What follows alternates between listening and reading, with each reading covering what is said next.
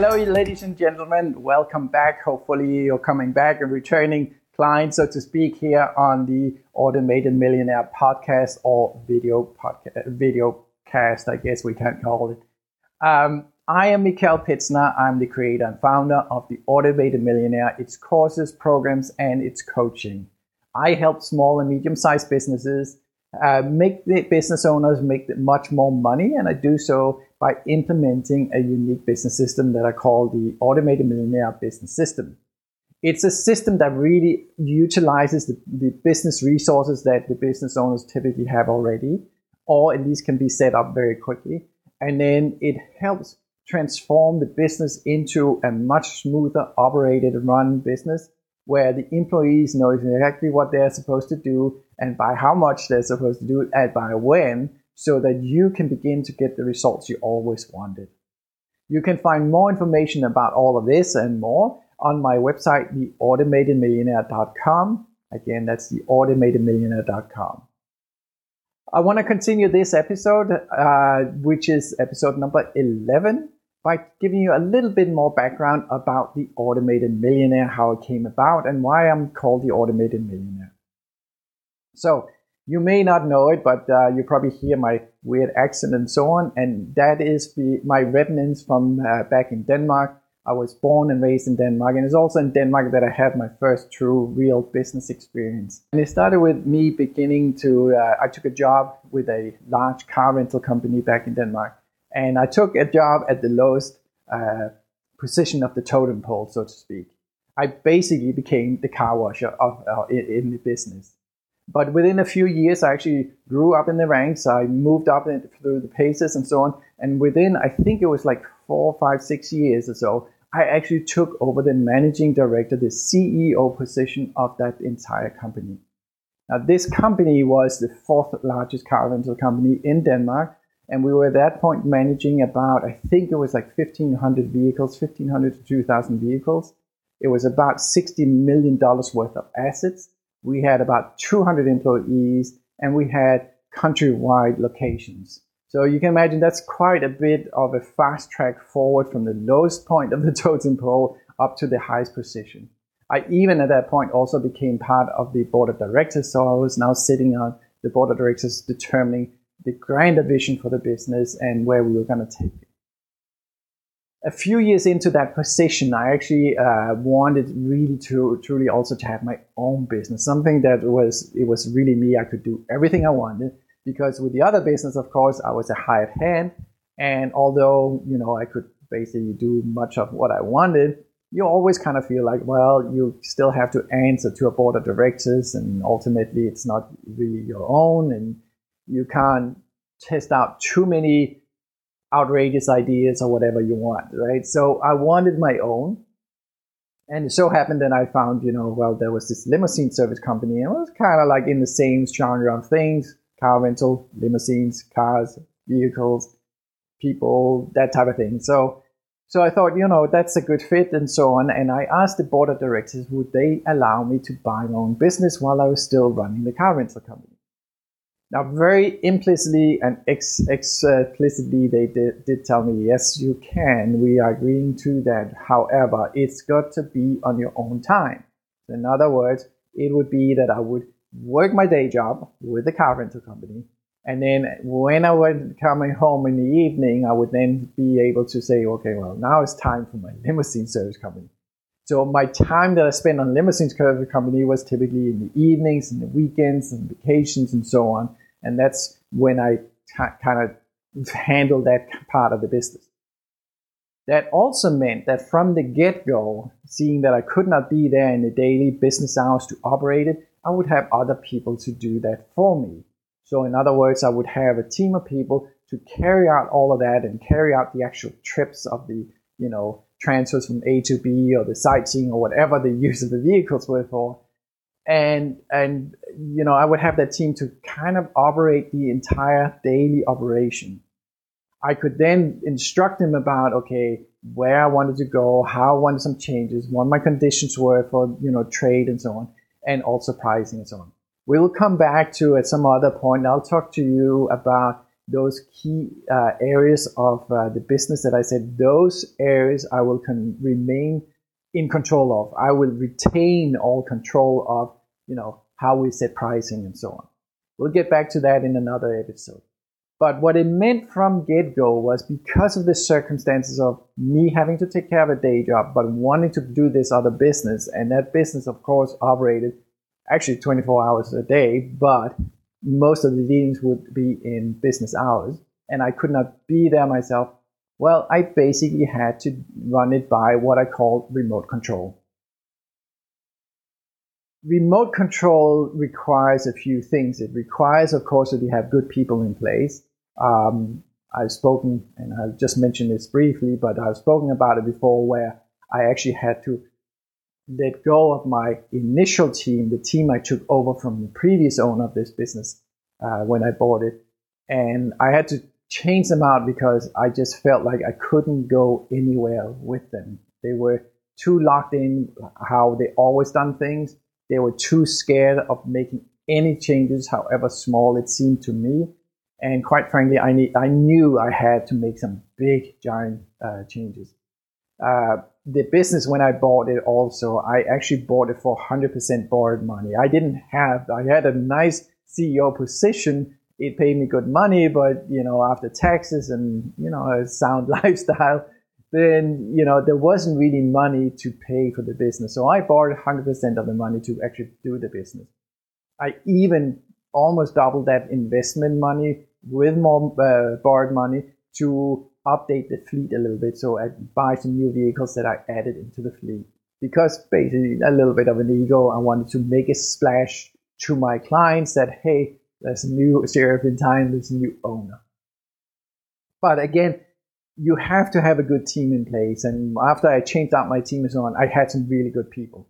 But no matter almost how good your people are, they also need some certain directions. They need some guidance, and they need some help about, how we tackle the bigger, more challenging areas. At any rate, what I found is that over 14 years of ownership of this business, if I collect the 10 minutes here, half an hour there, 1 hour there, 1 day there, together that I was there physically, I probably only can amount about 60 work days out of a total of 14 years of ownership that I was physically present. Now, granted, that doesn't mean that I only spent 60 days worth of work hours in terms of working on the business. I probably spent I know I spent a lot more hours than that. But it was off-site. It was, in the evenings, it was nighttime, it was early morning, it was like when I was traveling on vacation. So I spent a lot of time on how am I going to take this business to a different level. The results, which I've also spoken about in other episodes, were that in the first year of ownership, my numbers for the business compared to the last year of ownership of the previous owner's numbers, we took the top line, meaning the sales, and we more than tripled those. So we went about 3.5 times on the sales that the business owner had in his last year, and we more than 3.5 times those sales in the first year. We also took what's called the EBITDA line, that is the earnings before we look at interest and taxes and amortization, depreciation, and so on. We took that number and we more than, or just about 32 times that number. Although I have to make one correction here. That was before the finance. After finance, because I borrowed all that money, the finance probably went down to about 18, 20 times higher than the previous owner. And all within the first year, and all on what I call remote control. In fact, over the course of my life, in adult life and experience in business and all, very often what I found is some of my best results I actually found when I was working less. And you'll see that with most of the very, very successful business owners of whom we know the names of in the world, that yes, they may be working really, really hard, but they actually have a lot of results that comes in from other parts of the business that they are not even working on while they're working on their new favorite project or something, right? And so it has a lot to do with, once you have things up and rolling and done well, you're actually working more about on the business as opposed to in the business. So you very typically you actually make money the less you work. I very often found that when I went on vacation and so on, I would come back and I would have the best ideas, because that's where I relaxed enough to my thoughts have some creativity to how to do it. At any rate, fast forward many, many years, and I get to the States and I go into new business, and I try to develop some marketing. I was speaking to some marketing people, and they were helping me to process a certain area of a business that I wanted to work on. And they spoke very much about, what's the story behind it, what's your story, and so on. And that's when they learned about, my results from the Copenhagen Limousine Service and Scandinavian Limousine Service, the private car company. These are all names that I used to operate back in Denmark. And they learned about these big results, while even that I lived for several of the years outside of Denmark, so basically never being there. And they coined the term the Automated Millionaire.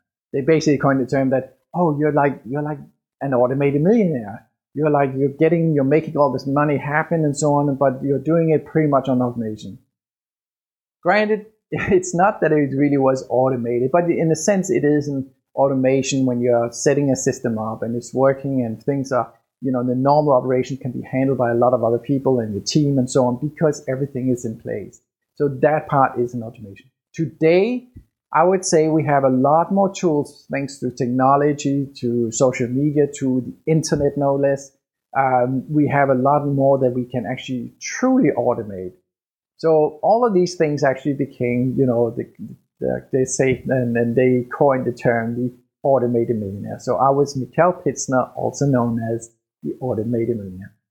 And I liked it so much actually that I took it and I said, well, that's going to be the brand for helping more business create a lot better result and create a lot better lifestyle for themselves and their families, their employees and their families, and all the positive ripple effect that comes out of it.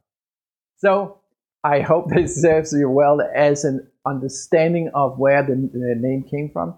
It's not that I want to be brash or posh or anything like that, braggadocious about it and so on, but it is because there are a lot of lessons from this journey that I took that I will be conveying in these podcasts here, in the video podcast, or in my programs and coaching and other things that I offer, either freely or for pay.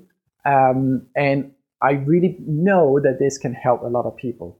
When I have been serving people and companies in the trenches, on site and so on, all over the United States in particular and into Canada, then a lot of these lessons that I picked up over all those years have transformed into a full system. Full system I today call the Automated Millionaire Business System that really gets a business up and running to following the same kind of solutions and escalating the results of the business.